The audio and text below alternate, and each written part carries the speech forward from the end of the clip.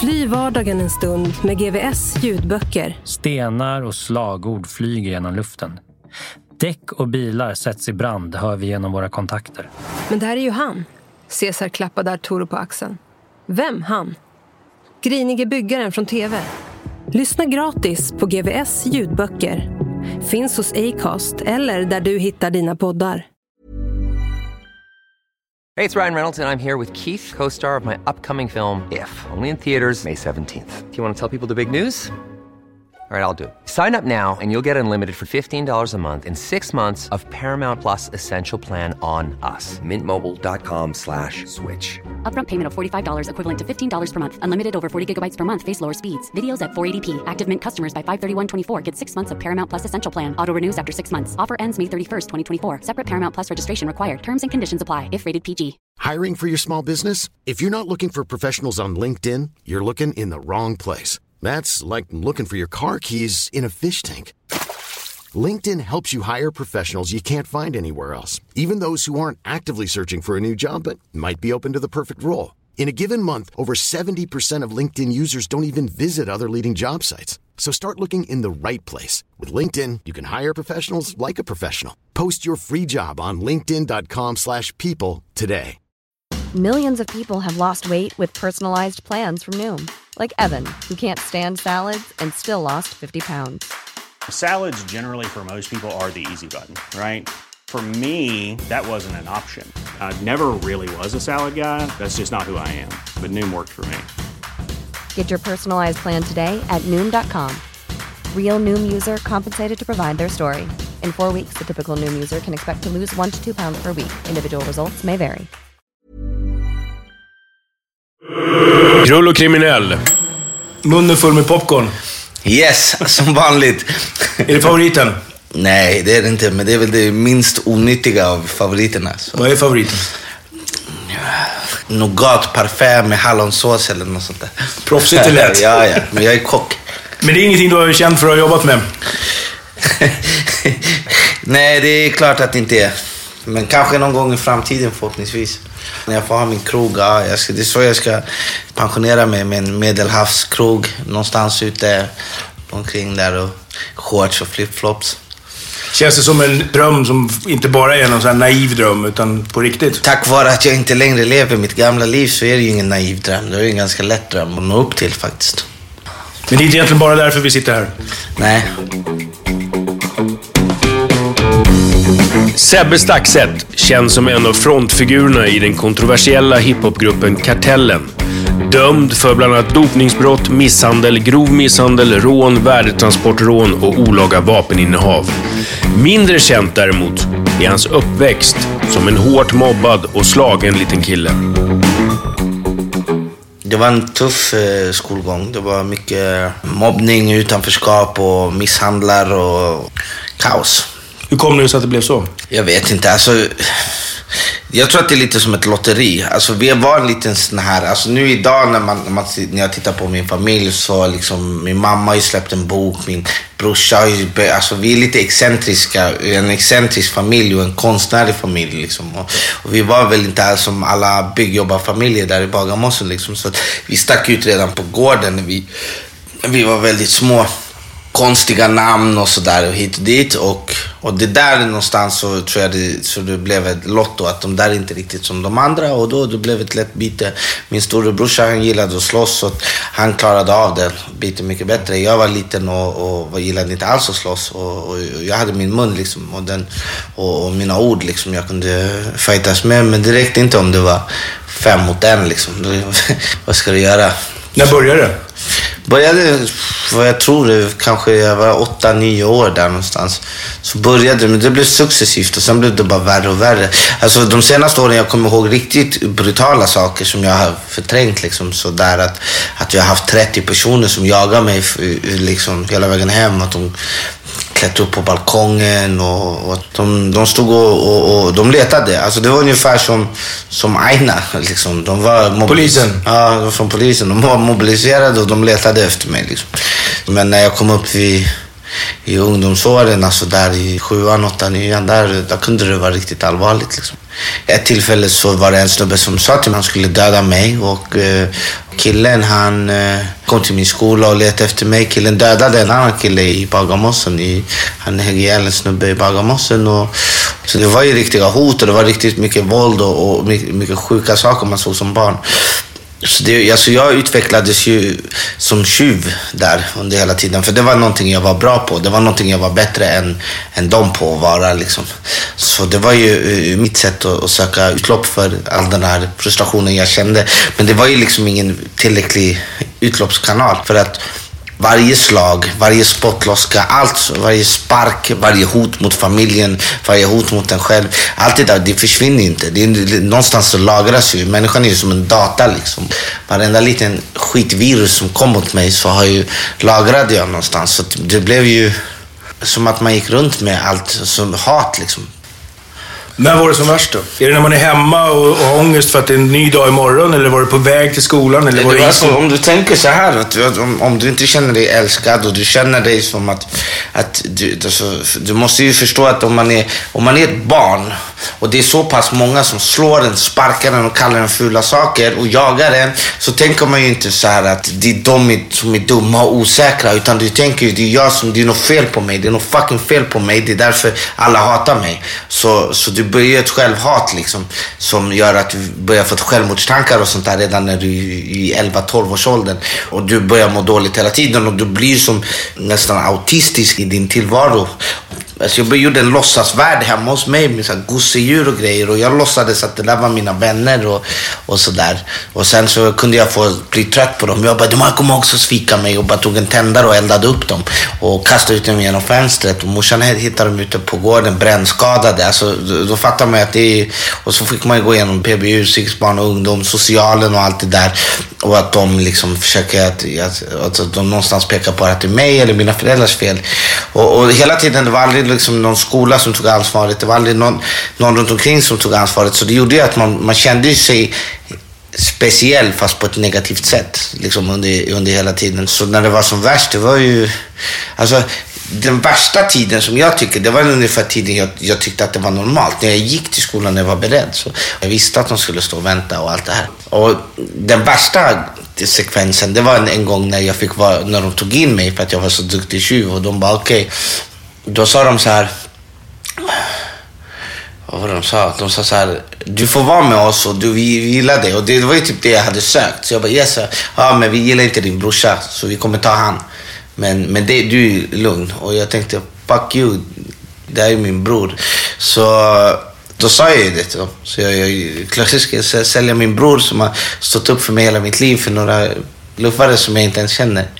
Och då när jag gjorde det, då blev det ännu värre. Så, var det här folk i plugget eller i samma klass? Nej, det här var centrum. Det här var kanske när jag var 13-14 år. Och då var det ju samtidigt som att jag själv hade liksom gått utanför skolan. I 8 så hade jag 80% frånvaro i skolan och sådär. Så då kan jag tänka att då hade jag själv börjat komma in på den kriminella banan, fast jag var värsta rådjuret bland alla hyenorna och vargarna liksom. Förstår du? Så det var det som jag tror förstörde. Det var det som tog den här sista empatin och de här normala känslorna. Jag tror att det var de åren som gjorde att allt det där stängdes av liksom. Att man kunde göra en permanent on-off-knapp på hela den där. Minns du då tillfällen när du kände just det här att fuck it, nu går jag all in liksom, eller nu skiter jag i det här? Alltså det kommer många delar det där. Men jag minns liksom under en vecka kanske när jag knivhögg 5 personer och alla allvarligt, och vem som helst av dem hade kunnat dött, och tack.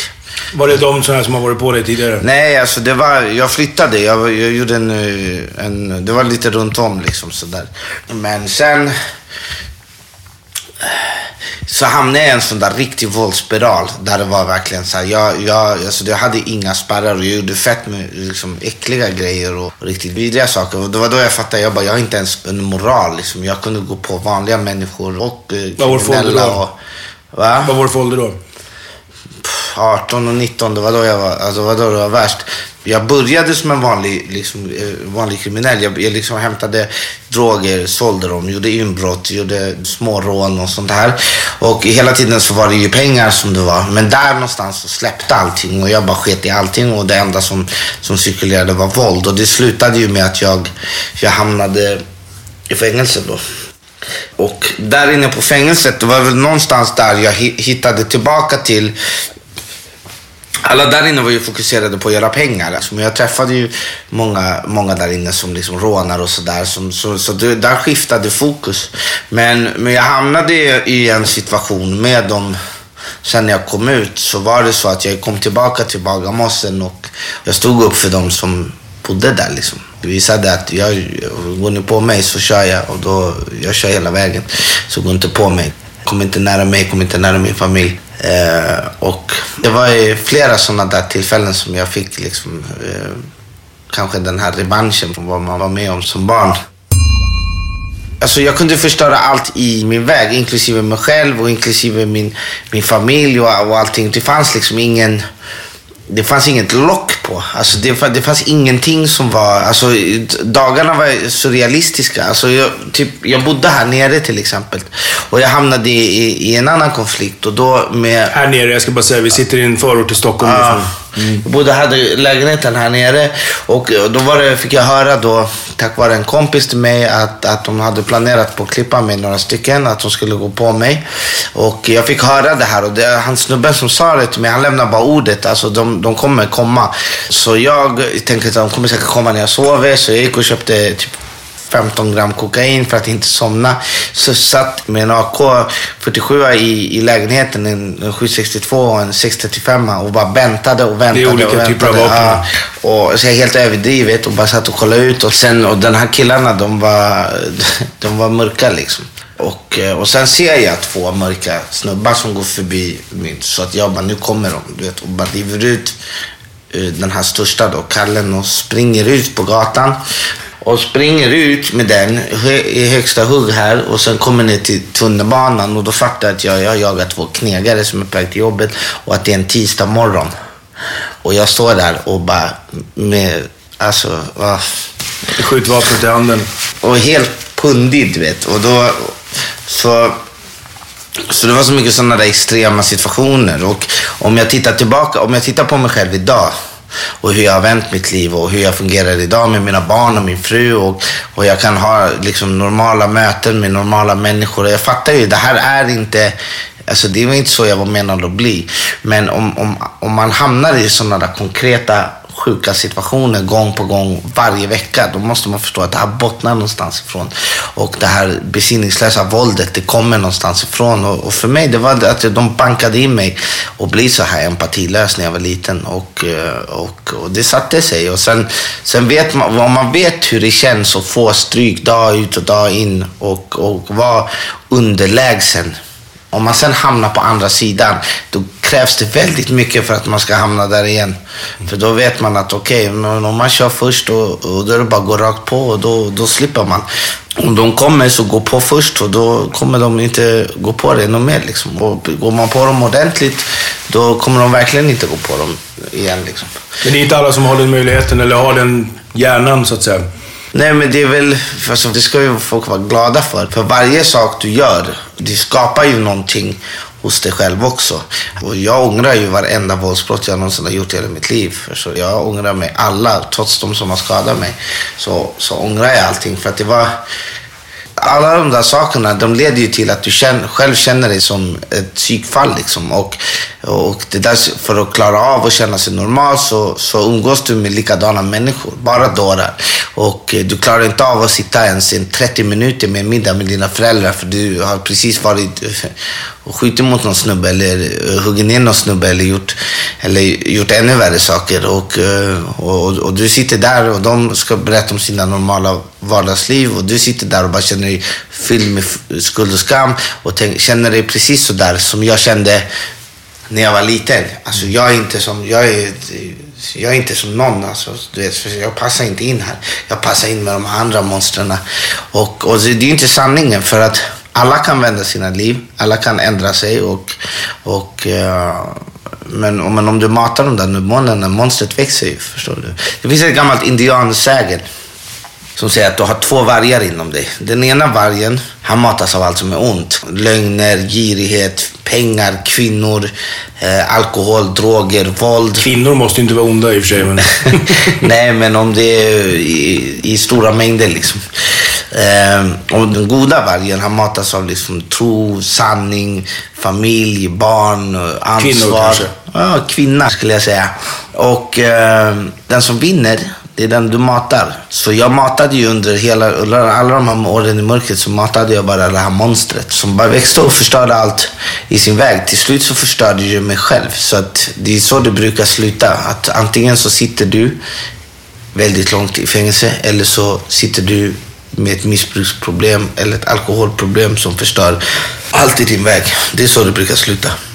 Eller så dör du. Så kan du också sluta. Jag har väl haft 26 vänner som har gått bort. Så du kan lika gärna dö av den här skiten också. Så det är därför det är en återvändsgränd utan återvändsbiljett. Så det är ett helvete bara.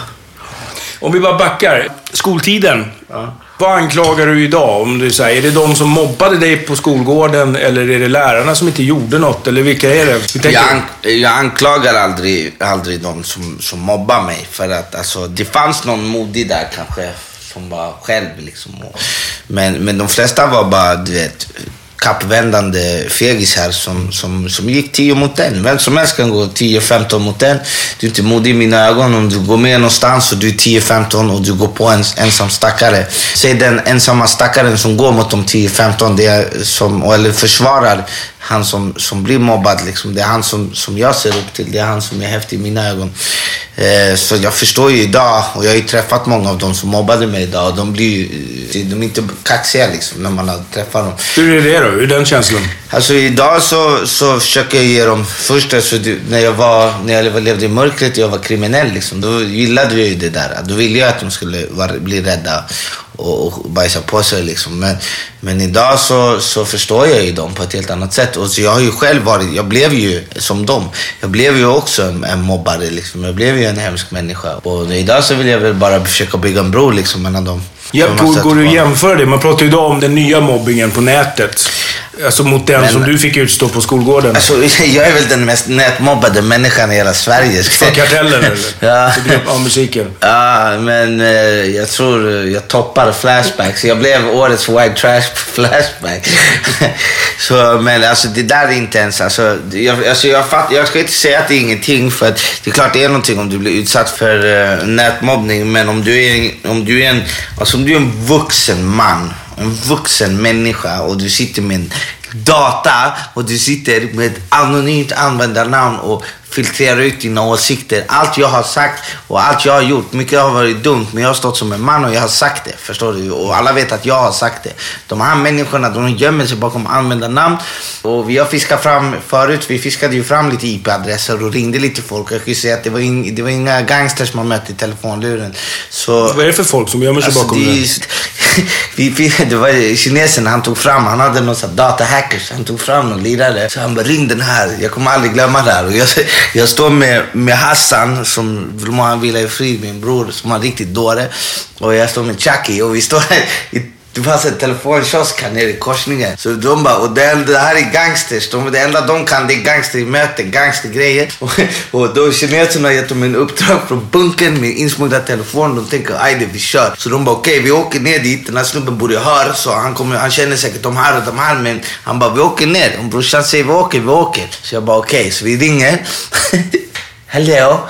Typ, lyssna din lilla fucking råtta, vad vill du? Du vet, det är vi som nu, vi har din adress, vi har allting, vad vill du oss? Och sen... Var någon i Skåne som hade skrivit om er? Ja, exakt.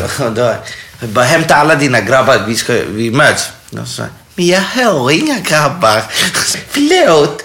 Och sen så de fattar, och de var ju, du skulle sett Hassans min, han hajar ingenting, han bara, vad händer? Men det var 2008, och det var då vi mötte de här näthatarna för första gången. Nu det rinner av mig som vatten, och jag förstår ju att det är någonting som är fel i deras liv om man ska sitta och spela sånt hat. Men jag kan tänka mig för ett barn som sitter i ett forum och de skriver såna här saker som de skriver om mig, fast om det här barnet. Så där tycker jag absolut att skolan har har ett ansvar. De har barnen, de är inne på skolans datorer, de är inne på skolans iPads, förstår du? De håller på nätmobbar och sånt där. Det här måste fångas upp.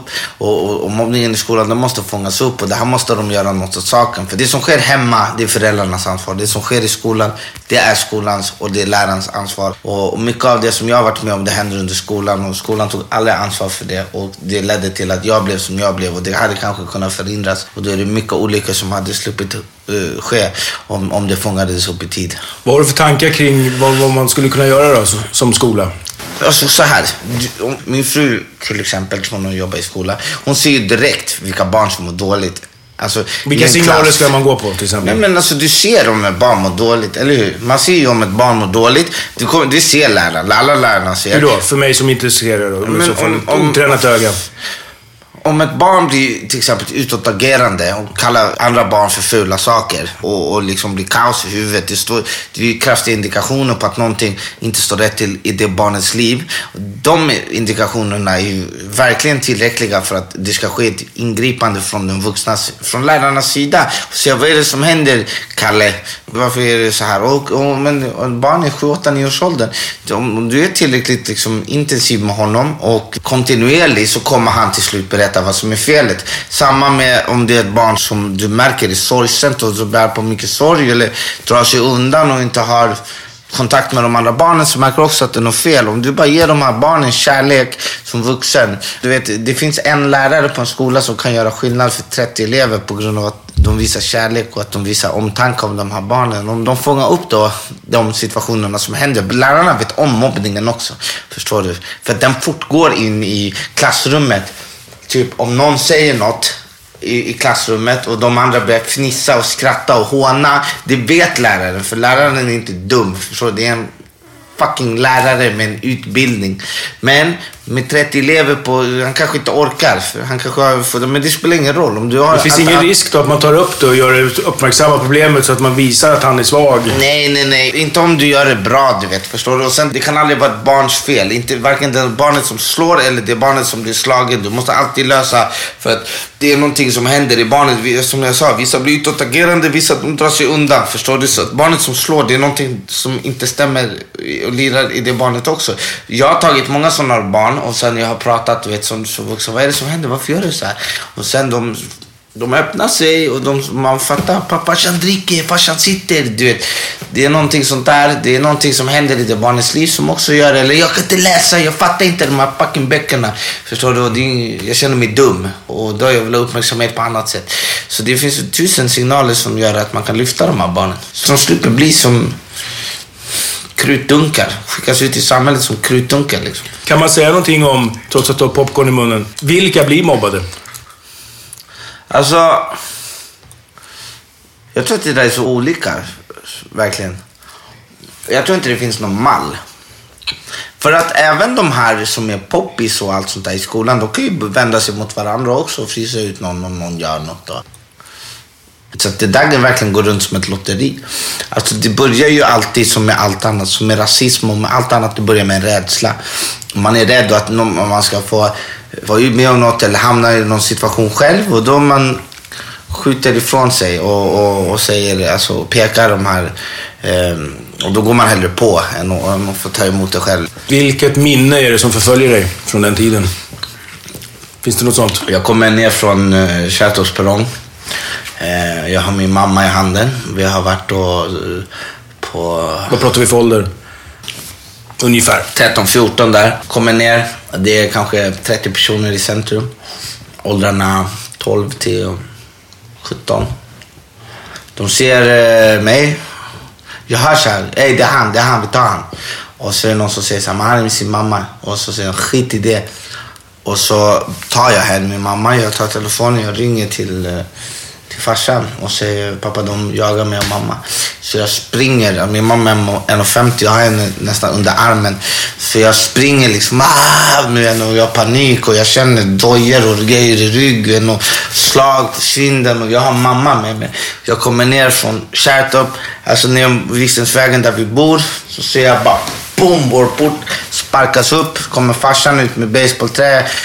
Brorsan kom ut med så här, han hade en sån här dammsugarrör med så här små feta batterier som han hade tejpat. Så jag bara springer, och det var innan jag hade börjat slåss och allting. Jag var så rädd, så jag bara springer och blundar. Det är ungefär som du tänker ett slag. Sitt slag, och då har jag bara farsan, boom, och sen har jag låtsat. Sen de slog sönder dem. De sprang därifrån som de fega råttorna de var. Men hur kan du gå på en kille som är med sin mamma? Alltså, så du har ingen heder, du har ingenting. Alltså jag skulle aldrig kunna göra en sån sak. Inte ens i mitt pundigaste tillstånd hade jag ens kunnat göra en sån sak framför någons mamma. Alltså, eller på någons mamma liksom. Men det var en av de där sista spiken i kistan på att då var det så här, okej, no mercy på de här människorna och på någon som ska ge dem i min familj. Så som sagt, när det väl vände, då var det all in. Om man skulle börja bli mobbad i skolan, finns det någonting man kan göra? Alltså om du blir mobbad i skolan så måste du uppmärksamma din omgivning på det. Alltså redan som du börjar som ett litet barn och du blir mobbad, så ska du inte tänka att det är på grund av att du är ful eller du är äcklig, för det har ingenting med saken att göra. Du är fin, du är ett vackert litet barn, du förtjänar inte det här. Utan många blir mobbade och då ska du uppmärksamma din omgivning på det. Om du är förälder och ditt barn blir mobbad och mobbningen inte slutar, då byt skola. Alltså ge inte upp förrän det läggs av liksom. För du kan inte ta det här som förälder, att barnet blir mobbad och låta det och tänka att det ska vara så, för det ska inte vara så. Barn ska inte bli mobbade. Andra barn har inte rätt att förstöra en människa för livet liksom. Så det är ingenting man kan acceptera som varken förälder, lärare eller vuxen. År 2008 la de båda livstidsdömda barndomskompisarna Kinesen och Babyface grunden till hiphopgruppen Kartellen. Deras budskap bakom fängelsemurarna löd: verklighetsbaserad hiphop från gatan som representerar alla miljonprogram. Slutcitat. Med sin bakgrund från förorten och erfarenhet av kriminalitet och utanförskap passar Sebbe som hand i handske att få bli front och representant för gruppen. Så här. En av landets värsta gangsters och en av landets värsta mördare bestämmer sig på bunken i Finland för att starta en rapgrupp och hittar 20-åriga Sebbe som precis har muckat från kåken och säger: här är alla våra kompisar, de ska också vara med och hjälpa till. Det var liksom ingen bra, sund miljö för en 20-åring att sätta sig i. Dessutom som svensk i alla Sveriges utsatta områden som är så 90% invandrare som styr dem, så ska du sätta svensk där och han ska fronta för allt och sen vi ska gå dissa de här, vi ska göra det här, vi ska starta krig mot Aina, vi ska starta krig mot staten och svensken ska stå där längst fram och ta allting. Så det var ju, jag kan inte säga att musiken räddade mig, den förstörde ju mig samtidigt som att den sen räddade mig när jag blev förstörd, när jag ramlade, när jag nästan dog, när jag tog emot Jesus liksom, och jag blev troende, och där någonstans så kunde jag ju förvandla det här till någonting bra. Men det har inte varit enkelt. Alltså alla som vet Kartellen, de vet ju skandalerna. Det är ju ingen som tänker liksom, alltså folk tänker knappt på musiken liksom.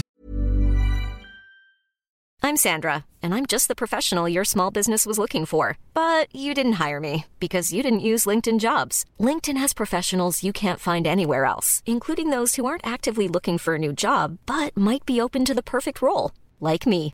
In a given month, over 70% of LinkedIn users don't visit other leading job sites. So if you're not looking on LinkedIn, you'll miss out on great candidates, like Sandra. Start hiring professionals like a professional. Post your free job on linkedin.com/people today. Millions of people have lost weight with personalized plans from Noom. Like Evan, who can't stand salads and still lost 50 pounds. Salads generally for most people are the easy button, right? For me, that wasn't an option. I never really was a salad guy. That's just not who I am. But Noom worked for me. Get your personalized plan today at Noom.com. Real Noom user compensated to provide their story. In 4 weeks, the typical Noom user can expect to lose 1 to 2 pounds per week. Individual results may vary. How would you like to look 5 years younger? In a clinical study, people that had volume added with Juvederm Voluma XC in the cheeks perceived themselves as looking 5 years younger at 6 months after treatment.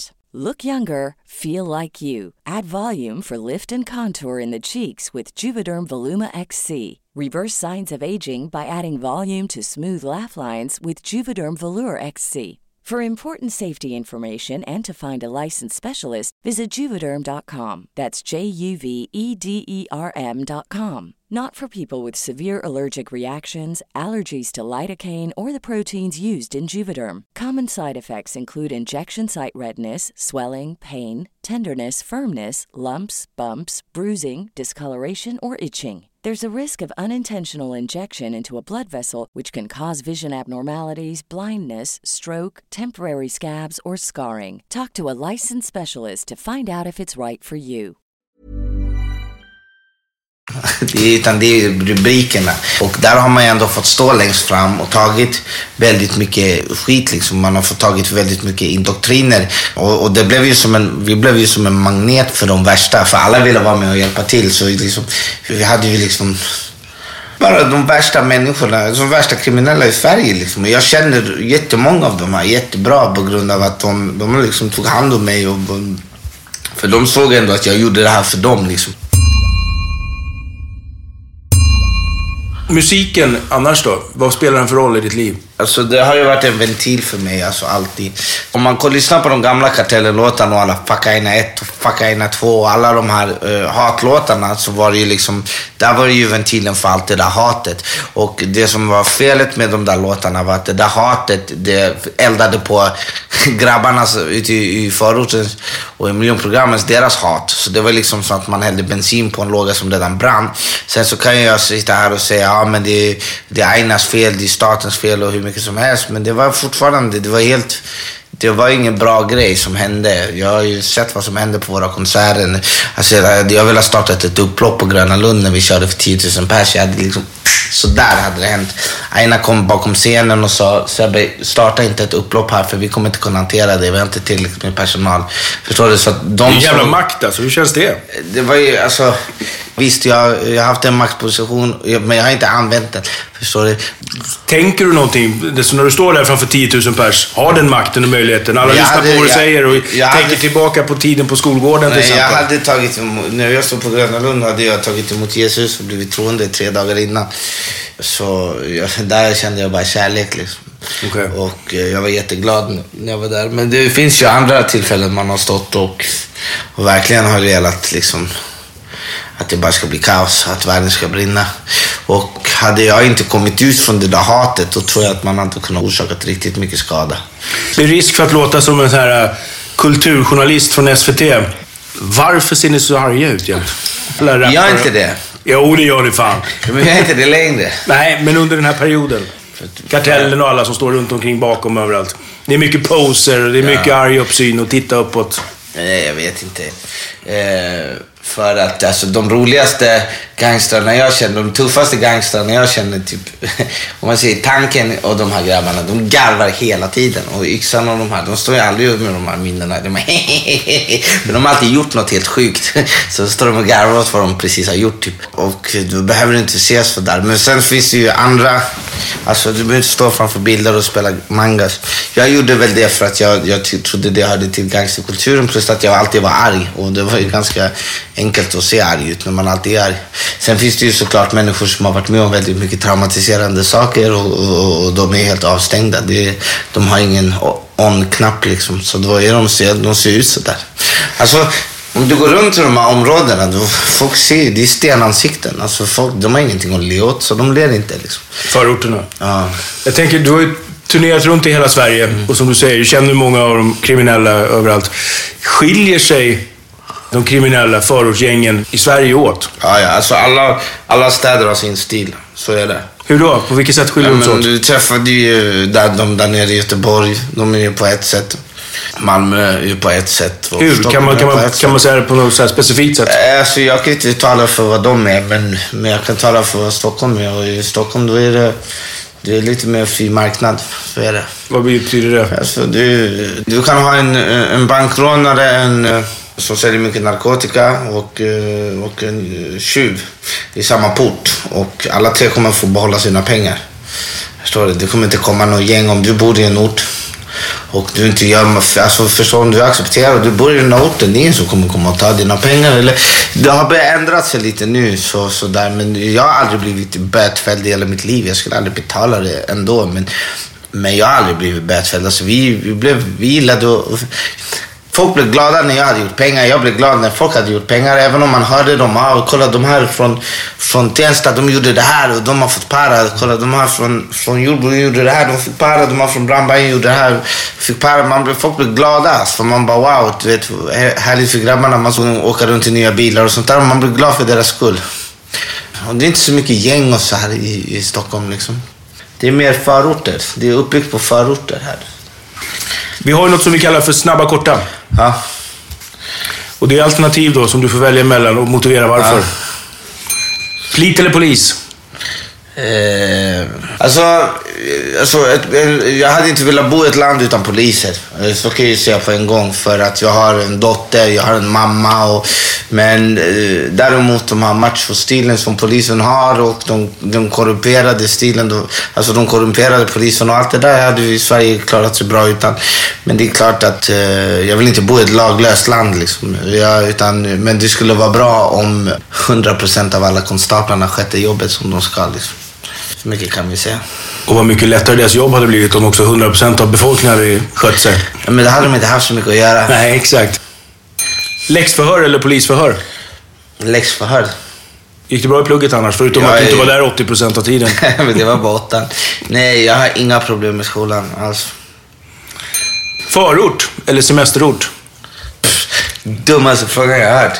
Semesterort. Man pratar alltid om kärlek till sin förort. Sikteläge, jag stack. Ja. Jag flyttade så fort jag kunde. Men absolut inte. Jag har inga sådana känslor alls till. Jag har sådana känslor till mina gamla vänner och till mitt crew. Absolut, men inte till där jag växte upp. Det finns ingen så här romantiserande bild av förorten. Ja, men det finns, men det är ingen av... Alltså jag vill... Folk mår inte bra där de bor, så enkelt är det. Bög eller god bög? Hade det varit förr i tiden så hade jag blivit bög om jag fick pass en god bög. Men idag så är jag kristen man och jag är varken judas eller homosexuell, så det är lugnt. Tar vi lite popcorn på. Exakt. Eminem eller Vanilla Ice? Eminem. Tanken kallar mig för norska Eminem, jag säger Eminem. Jag tänker Eminem och Vanilla Ice, båda är ju vita i någon form av svart värld. Eminem är ju världens bästa rappare. Så. Men är det någonting du stötte på? Alltså grejen med Vanilla Ice har också fått skit för han var vit. Förstår du vad jag menar? I den världen du hamnade. Ja, jag vet. Jag blir kallad för Vanilla. Vet du vad de kallar mig för? Miklo. Vadå? Miklo. För jag hänger med en massa chilenare. Blood in, blood out. Och jag hänger med en massa latinos. Var han en vithårig? Ja, exakt. Men han var ju den enda som stod upp i slutet. Så jag kan vara Miklo. Okej. Klasskamrat? Med tanke på din bakgrund. Ja. Eller cellkamrat? Cellkamrat. Jag har haft fett med roliga cellkamrater. Jag hade en polare, hette Diego. Han kom in från 10 år. Och det, han kom in och vi ska dela cell. Han kom in från 10 år? Vad menar du det? Han har haft 10 års straff. Så han kom in från Norrtälje. Han blev flyttad till Beateberg. Och när vi träffas, han bara Diego och jag bara Sebbe. Och jag fattar vi att vi har ju en gemensam kompis med Aje då från Göteborg så vi känner varandra typ, fast vi inte känner varandra. Så vi bara, och sen jag bara, men vi ska dela cell för han roligt. Det var en pedant, alltså han var helt sjuk, du vet. Vi märkte faktiskt att han hade gjort ett par år. Och så här, inga pruttar i cellen. Det är lätt när man så här, kör 4 proteindrinkar om dagen. Svävar runt som en ballong där inne på kvällarna. Men ja, jag har haft roliga cellkamrater faktiskt. Är det så att när man är cellkamrat att det bara är ett så här, en relation man har inne, men man träffar sällan när man kommer ut, för sig ju en del att det är ett helt annat liv då? Nej, alltså jag har fått jättemånga vänner, bra vänner i fängelset, men det är ovanligt. Jag tror att jag har haft extremt tur med vilka människor jag har suttit med. Rinkeby-svenska eller rikssvenska?